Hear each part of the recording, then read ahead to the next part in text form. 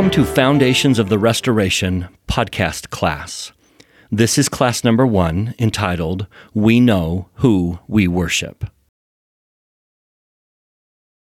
We're going to build this entire course on a simple, but I testify true doctrine.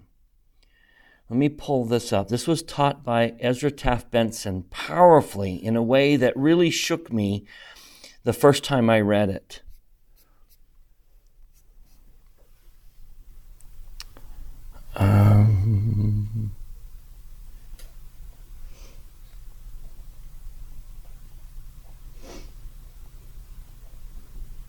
Okay, here it is.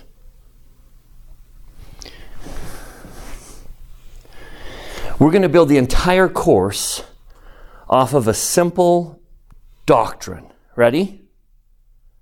Ezra Taft Benson said this. Now, this is the man who signed my mission call. I fell in love with him. He's such a powerful teacher. He said, a powerful testimony to the importance of the Book of Mormon is to note where the Lord placed its coming forth in the timetable of the unfolding restoration. The only thing that preceded it was the first vision. In that marvelous manifestation, the prophet Joseph Smith learned the true nature of God and that God had a work for him to do. The coming forth of the Book of Mormon was the next thing to follow. Think of that in terms of what it implies. The coming forth of the Book of Mormon preceded the restoration of the priesthood. It was published just a few days before the church was organized. The saints were given the Book of Mormon to read before they were given the revelations outlining such great doctrines as the 3 degrees of glory, celestial marriage, or the work for the dead. It came before priesthood quorums and church organization. Doesn't this tell us something about how the Lord views this sacred work? Now, underlining all of that is what idea here? Truth was restored in the order of its importance. I'm going to let that distill on you for a second. Heavenly Father took it upon himself to reveal the most important things first. And we can judge how important something is in the restoration. How important is it by the timetable of the unfolding restoration? That is a tremendous doctrine, if you'll let that sink in. Now, may I suggest then that he also suggested that the foundation of your testimony should be in the same order. Now, tell me why people are leaving the church. Forgive me, but if we're going to draw this in terms of circles, this is the central first thing restored. This is the second thing restored. This is the third. This is the fourth. This is the fifth. What reason are people giving for leaving the church today? Any of these? Or way, way, way down here? Things that were restored much, much later and are much less important in terms of the foundation. So let me just see if I can distill that upon your soul and say, you know what? My testimony is built on the things that were restored first. I can allow a little messiness here because there's not messiness here. And the reason I stay, the reason I am a member is because this is the foundation. Do you see what President Benson just declared? Truth was restored in the order of its importance. Therefore, what is the most important truth we possess? What is the first circle? What is more important than anything else? What should form the basis of your testimony? What should be the anchor that you hold on to if we don't understand things like plural marriage or blacks in the priesthood or something in our history that doesn't make sense? What is the central foundation of the restoration? Tell me what it is. We know who God is. The first thing restored is the nature of God. 30 seconds into the first vision, tell me what Joseph Smith knew. More than anyone else on this planet. The most important truth we possess is we know who Heavenly Father is. We know His relationship to Christ. We know why there is a Christ. We know what their purposes are. We know what they're trying to do. We understand the purpose of this life, the fall. I know why there's pain. I know why there's pain in my life because I understand the nature of Heavenly Father. It is the central truth. And if you walk away from the church because of something down here, guess what you're walking away from? Everything that we know about God and the Savior. I don't mean to be critical. I've noticed, you've all seen someone leave the church, right? Someone you love, someone you care about. Tell me what church they joined after they left. Did anyone join a church? Isn't that fascinating? They're leaving the church and not joining any other church. And I wonder why. And I wonder if it's because they can't find this anywhere else. They left because of something way down here that is so not important, and they realize that in order to walk away from the restoration, I have to walk away from what we know about Heavenly Father, and they're finding that they can't find that anywhere else. I know a woman who left the church because we don't talk enough about Mother in heaven. Now, where's she going to go? Tell me where's she going to go? Because no other church knows about Mother in heaven. See, do you see? This is the foundation. And if we're really going to talk about the foundation, we should spend a lot of time here. This is much more important than talking about, I don't know, blood atonement as taught by Brigham Young. Let me see if I can illustrate and help you appreciate what we know. Turn with me to John chapter 4. I want to kind of walk through what Jesus said to the Samaritan woman. I'll bring it up. We can kind of read it together, but grab John chapter 4. New Testament, John chapter 4. This is the woman at the well, the Samaritan woman at the well. So, brief history. Jesus is walking from Jerusalem, or from Galilee to Jerusalem. Most people would go around Samaria. Jesus doesn't. He goes right through. It's really hot. Look, it's the 6th hour, which means it's noon. It's a hot summer day. He's thirsty, and he sees a woman. There cometh a woman of Samaria to draw water. And Jesus said unto her, Give me to drink. Now, that was not their culture. The Jews and the Samaritans didn't get along, and a male Jew speaking to a Samaritan woman. And so she says to him, How is it that thou, being a Jew, asketh drink of me, which am a woman of Samaria, for the Jews have no dealings with the Samaritans? How do you think she said this? How is it that thou, being a Jew? You can almost sense the disdain in her voice. You're a Jew. I'm a Samaritan. Why are we even talking? So Jesus says, if you knew the gift of God and who it was that said unto thee, Give me to drink, you would have asked of him, and he would have given thee living water. If you knew who you were talking to, you would ask me for water. She says, Sir, thou hast nothing to draw with, and the well is deep. Whence hast thou this living water? Art thou greater than our father Jacob, which gave us the well, and drank thereof himself and his children and his cattle? Oh, how I wish Jesus would have answered that question. What could he have said? If I had answered for him, what would you have said? This is the God of Jacob. This is the God that Jacob worshiped. Jacob gave you the well. This man gave you the water in the well. Art thou greater than Jacob? Give me a break. But he didn't say that, right? Submissive Jesus simply said, whosoever shall drink of this water shall thirst again. But whosoever shall drink of the water that I shall give him shall never thirst, but it shall be a well of water springing up into eternal life. Well, what would you say to that? Can I have some? Sir, give me some of this water that I thirst not, neither come hither to draw. Now, tell me what a good missionary says to a single woman. Go get your husband. Let me teach the whole family, right? That's good missionary work, Macy. Let me teach the whole family. Go get your husband. And she says, I don't have a husband. Jesus says, oh, that's right.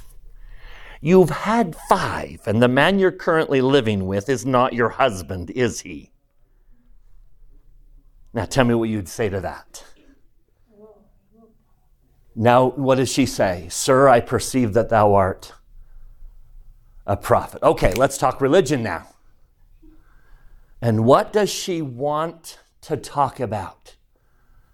A Samaritan talking to a Jew. A Catholic talking to a Protestant. A Jehovah's Witness talking to a Seventh-day Adventist. This is a religious discussion. And what does it center on? Tell me what it centers on. She claims that she has the truth because why? Tell me what's the heart of her argument here.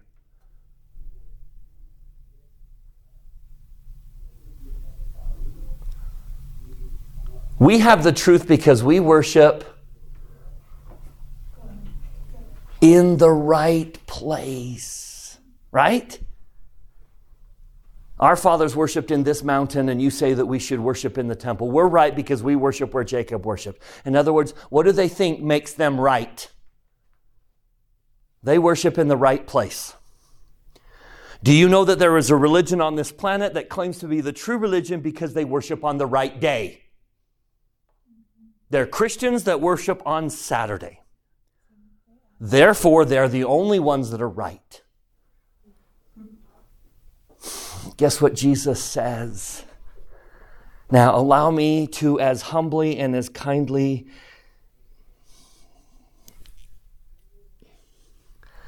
woman, believe me, the hour cometh when ye shall neither in this mountain nor yet at Jerusalem worship the Father. Now, listen to what Jesus says to her. Ye worship ye know not what. We know what we worship. That should probably have been translated as what word? Who. And because we know who we worship, what does he conclude? We can save you. Worshipping in the right place won't save you. Worshipping in the wrong place won't damn you. What matters? Tell me what Jesus says matters. We know who we worship. We know who Heavenly Father is. Do we or do we not know where he came from and how he became Heavenly Father? Do we? We do. Do we know what his greatest purposes are? Tell me what we know about him that the world doesn't know. Tell me one thing we know about Heavenly Father that the world does not know. We know he is literally our Father, that we are to him not creator created. Most religions look at God as creator created. We don't. He is Father and we are children, literal children, which means there's a mother. We know he's married. We know there's a heavenly mother. Anything else? Tell me what we know. He has a body of flesh and bones. He's a man. He has eyes and ears. Tell me what else we know. We know that He wants to give us everything that He has. We know He's created 3 kingdoms of glory for His children because He wants them to happen. We know His plan. We know His purposes. We know who we worship. Therefore, salvation is of, today, the Church of Jesus Christ of Latter-day Saints. The single greatest truth we possess, the most important truth we possess, is the nature and identity of Heavenly Father and His Son, Jesus Christ. We know the purposes of the Holy Ghost. We know the relationship between them. We know how to become like Him. We know who Heavenly Father is. Nothing else matters as much as that. In fact, when we get to all the other circles, guess what the main purpose of that circle will be? To push us back to God. What is the whole purpose of the Book of Mormon? What is the purpose of priesthood and priesthood ordinances? All of the rest of the circles are trying to help us understand who He is, how to worship Him, so that we can have what He wants us to have. The whole purpose of the restoration is to declare who He is, what He is, and what He wants. Let me show you something fascinating. I want you to find Moses chapter 1 and Genesis chapter 1. Let me show you something very interesting. Moses 1. Well, I'll put chapters down here. Let's go to Moses and Genesis.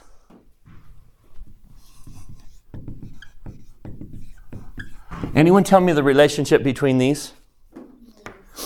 Can anyone tell me the relationship, Abby? Okay, so Genesis is, this is the JST of Genesis 1 through 6. This is the Joseph Smith translation of Genesis 1 through 6. So Genesis is the Bible as it is. Moses is the Bible as it was or should be. Does anyone disagree, and do you want to have a discussion about that? Or are we all on the same page? This is the Joseph Smith translation of Genesis, so this is the inspired version of what the Bible once was before it was edited. All right, find Genesis 1. Turn to Genesis 1, read over the chapter until you have a good feel for what it talks about. The 6 days of creation. On the day, first day, the second day, the third day. Everyone got a feel for Genesis 1? Okay, find that chapter in Moses. Find that chapter in Moses. You looking for foundations of restoration? Yeah. Okay, this is the place. Find that chapter in Moses. Where is the chapter in Moses that talks about the days of creation? Day 1, day 2, day 3. Chapter 2. Genesis 1 is chapter 2 of Moses. Okay, look at Genesis 2. God rests on the 7th day. The 4 rivers, the 2 trees. He ends Genesis 2 by talking about the rib. Where is that chapter in Moses? Where does it talk about the Sabbath day, the rivers, the trees, and the rib? Where is that in Moses? Genesis 2 is Moses 3. Starting to see a pattern? Where would you guess Genesis 3 is? 4. Moses 4. Okay, I need a big light bulb to go on. If this is the Bible as it is, it starts here. If this is the Bible as it was, tell me what you're seeing. The first chapter of the Bible is missing? It's not. The first chapter of the Bible is missing. If this is the Bible as it was, and now this is where the Bible begins, the Bible is missing the first chapter. The Bible is missing the first chapter. Now, which religions have Genesis? Which religions would still have Genesis in their scriptures? Christians? How about Jews? Would Jews accept Genesis? How about Muslims? All three major world religions would accept the Bible, right? And the first chapter is missing. Turn to Moses chapter 1. What was taken out during the apostasy? If this is a pattern of everything in our scriptures, if this is a pattern, then tell me what was taken out. Go to the second verse. Moses chapter 1 verse 2. What would the second verse, if it hadn't been taken out, what would the second verse of the Bible say to everyone? He saw God face to face. He is not a spirit that fills the immensity of space. He's not thunder. He is a man, and he speaks, and he has a face. Look at the fourth verse. What would the fourth verse have told everyone? If it hadn't been taken out of the scriptures, what would the fourth verse of the Bible say? We are father-child. We are not creator-created. You are not my object that I created and can command. You are my child. If the world understood that God is our Father, how would that change religion? If you expected him to act like a father would act, it would change religion. But that's been taken out. How about verse 6? What did the sixth verse of the Bible say? Had it not been taken out, what would the sixth verse of the Bible tell everyone? That I have a son, his name is Jesus, and he's my partner. It would have revealed the relationship between the Father and the Son. The next little bit is about Satan. He would have revealed the nature of Satan. Isn't it interesting that you don't find Satan very much in the scriptures, in the Bible? Who took himself out of the Bible?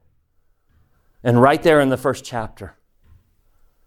What difference would it make if the world still had this chapter? How about verse 39? What's the most blasphemous thing the Church of Jesus Christ of Latter-day Saints believes? That we can become like God. What did the first chapter, 39th verse of the Bible say originally? My work and my glory is to do what? My work and my glory is to bring to pass your eternal life. And so what's exaltation? What's salvation? What's eternal life? Let's do eternal life first. What's eternal life? So who has eternal life? Celestial, terrestrial, telestial, right? My work and my glory is to get you into a kingdom of glory. And if you want, I'm going to offer you what? Everything that I have in the highest degree of the celestial kingdom. There's nothing that God possesses that we can't possess if we follow the path that he laid out to get there. And where was that taught? For decades, for millennia. In the Bible. Now let's go to the last two verses. Let me pull it up. If you're in Moses, Pearl of Great Price, Moses chapter 1, let's go to the last verse. What did the Lord tell Moses? Sorry, not that. 40 and 41, the last two verses. The third and the second to last verse. That's better. What did the Lord tell Moses? Now, Moses, my son, I will speak unto thee concerning this earth upon which thou standest. And thou shalt write the things which I shall speak. And in a day when the children of men shall esteem my words as naught, and take many of them from the book which thou shalt write. Behold, I will raise up another like unto thee, and they shall be had again among the children of men, as many as shall believe. What did the scriptures lose during the apostasy? The nature and character of Heavenly Father and the Son, Jesus Christ. What is the most important truth restored in the restoration? The nature and character of Heavenly Father. We know who He is. Now, there are other things that are going to come. And when you look at the restoration, there's going to be some things that bug you. There's going to be some things that don't sit well with you. And some of them are going to be way down here in the restoration. But may I say that you need to be really, really careful as you weight everything that we have in the restoration against the greatest truth of all truths. We know who He is. Not only is that true of the Father, but it is true of the Son. There is an entire course, one of the cornerstones, devoted to what we know about Jesus Christ. What has been revealed in our day about Jesus. Can we just do one? This is not the purpose of this class. We'll save it for another class, but let's just do one. Let's just take one little glimpse. Let's just grab one little glimpse of who Jesus is that has been restored in the restoration. And let me point out, this is what we know. This is a small sample of what we know about the Son. Turn with me to Book of Mormon, Alma chapter 7. Book of Mormon, Alma 7. Let's just do 2 verses, 11 and 12. What do we know about the Savior? Now, would you acknowledge that most of Christianity knows Jesus did something important? But if you press them and say, what did He do? They're going to have a hard time answering the question. They're going to point to what? What do they point to as to saying that's what He did that was important?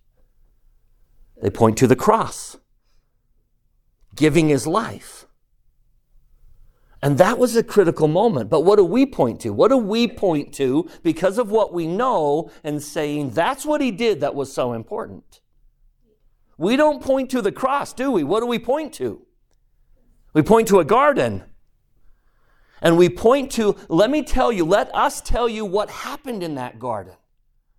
And one of the things that happened in that garden is powerfully taught in these 2 verses, and you're not going to find any 2 verses like this in the Bible. We know that Jesus suffered pain of every kind. Let me pause. The Book of Mormon will teach that His atonement was infinite. Infinite. Therefore, would that necessarily, obviously we have to apply this to this. He felt how many kinds of pain? How many different kinds of pain did Jesus feel and suffer? Every single, an infinite amount of pain. And how deep did He take each one of those pains? Did He suffer it for just a millisecond? How long did He suffer each pain? For an infinite amount of time. How long has Jesus been in a wheelchair? 5 years? How long have you been in? John 2? 10 years. John's been in a wheelchair for 10 years. 11. How long's Jesus been in a wheelchair? An infinity. He is going to take every single pain to an infinite depth.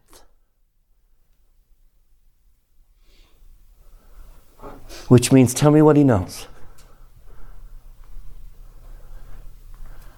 How I feel. Has He been raped? Has He had an abortion? Has he been addicted to drugs? Has he been mentally retarded? Has he lost the election? Has he been betrayed by friends? Has he broken his arm? How many ways has he broken his arm? Every single possible way you can possibly break your arm, he has broken that arm. And how long did he suffer that break? 6 weeks? How long? An eternity.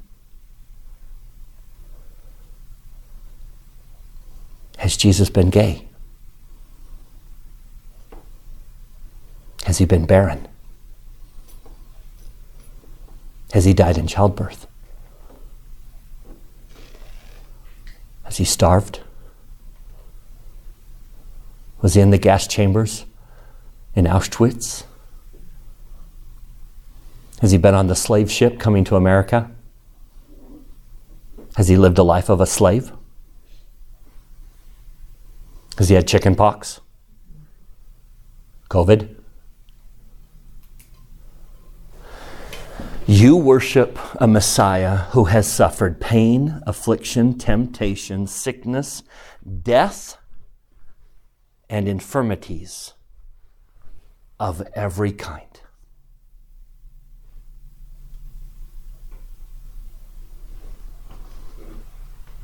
Abby fell 60 feet in a canyon when she was 18. And the challenges of that fall are still present today.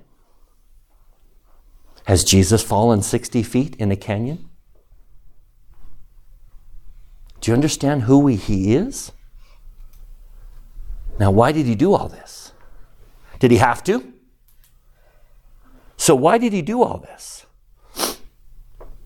Why did he do this? One reason is that his bowels may be filled with mercy according to the flesh, that he may know according to the flesh how to succor his people according to their infirmities. What kind of Savior do we have? Now, not only does he know how to succor, tell me what else he knows.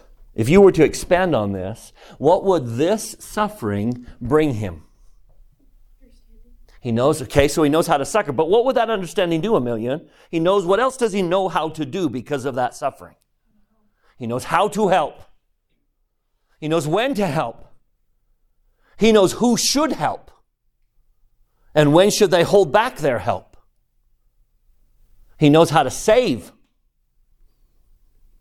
And probably something we don't think much about, he knows how to judge. Let's suppose one of you fell into drug abuse and it got really bad and you were sent to rehab. And they assigned someone to help you through rehab. And you found out in the morning that your counselor to get you through rehab was your institute teacher, Brother Dunford. Tell me what you would think. Macy, you're smiling. What would you think? You are going to get through rehab and Brother Dunford's going to guide you. Tell me what you're honestly thinking. What in the world is this going to be like? He's going to judge me. He has no idea how to help me. He's never been what I've been through. He can't help me. Honestly, who would you be hoping for? Someone who is addicted to drugs, wouldn't you? Who is the counselor in every one of our lives. And why is he not prone to judge us? Because I know exactly what you're going through. I know how hard it is. Do you see what we know because of a restoration that has restored the identity of God, the Savior, their plan, their purposes? Now that is the foundation. That is capital F, foundation of the restoration. Everything else is secondary to that. Everything else that we're going to talk about as we add circles to this, everything else simply points us back to our relationship to them. Because nothing else can save you, but they can save you. Please understand that the restoration is much more than what happens at church and what decisions the brethren make. The restoration is we know who God is. And we're going to tell you who He is, so that you can have a relationship with Him.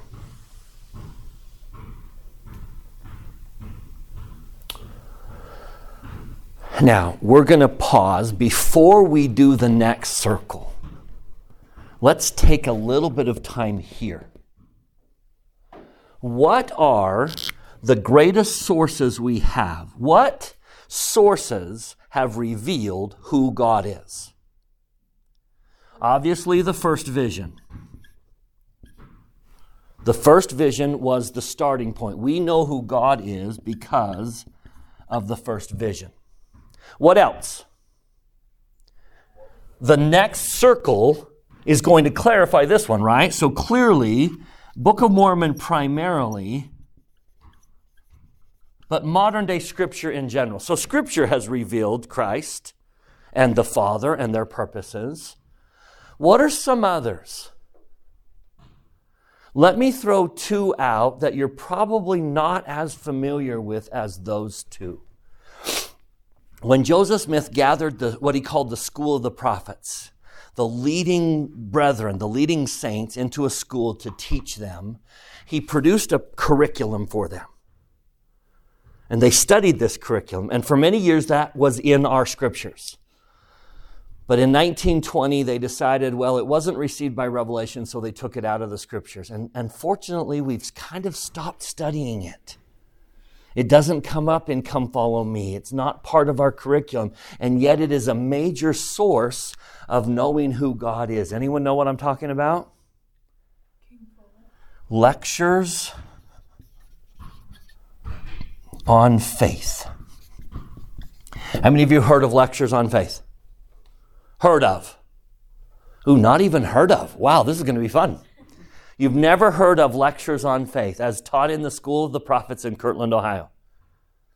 Okay, great. That is a major source of our knowledge of Heavenly Father. And then, after that, about a month and a half, April, Joseph's killed in June 27th, 1844. In April, he delivers one of the best sermons he ever gave. And luckily, there were 7 people taking notes, which is rare. We usually don't have that many note takes. So we can combine all of their notes into one pretty good sermon. And it's this sermon where Joseph Smith taught how God became God, where He came from. The sermon happened to be for the funeral. It was it was a general conference, but it was a member of the church had died, and he's kind of giving the consoling words. And the guy's name was King Follett. I don't know who would name their son King, but his name was King Follett. So we know that as the King Follett sermon. They had really grand ambitions. So here's what we're going to do. If you're okay, next week I want to introduce you to these two. I'll have a print copy, I'll have electronic copies, but I want to talk to you about the King Follett Discourse and the lectures on faith. And I just we'll see if we can do both in one day. That is a huge order because I've taught entire courses on each one of them separately. They're that deep. But we'll see if we can do both in one day, because if the foundation of the restoration is we know who God is, I want you to be familiar with the documents, the texts that helped us understand who He was. So we'll do a quick crash course on the lectures on faith and a crash course on the King Follett Discourse. But I leave you with my testimony. I bear you my solemn testimony that the foundation of the restoration is we know who we worship. The foundation of your testimony needs to be a personal relationship with them. Nothing is more important than your relationship to Heavenly Father and the Savior. Everything else in the church is designed to help point you to them. Nothing else is as important. Don't walk away from this because of something way down the line that is not nearly as important. So we'll take a few weeks and talk a little bit in depth about what do we know about their nature, their character, their perfections, and then we'll move on to the second circle. What came after the first vision? Satan. Well, that was part of this. What came out? What was the major contribution after the first vision? Joseph has the first vision in 1820. He's 14 years old. 3 years later, Moroni comes and tells him about, okay, that's number 2, the Book of Mormon. Now, we will not go into the book. That's a whole nother cornerstone class. We will just simply talk about the role of the Book of Mormon in the restoration. But again, I leave you with my witness that the foundation is our knowledge of Heavenly Father and His Son Jesus and their plan for our happiness. Let your foundation, let your testimony be rooted most in that reality. I know who I worship. I know my Savior. And I have a personal relationship with Him. And I say that in the name of Jesus Christ, amen.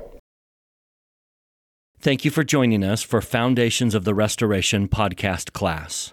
This has been class number 1, entitled We Know Who We Worship. Join us next week as we take a look at the Book of Mormon and its role in the restoration.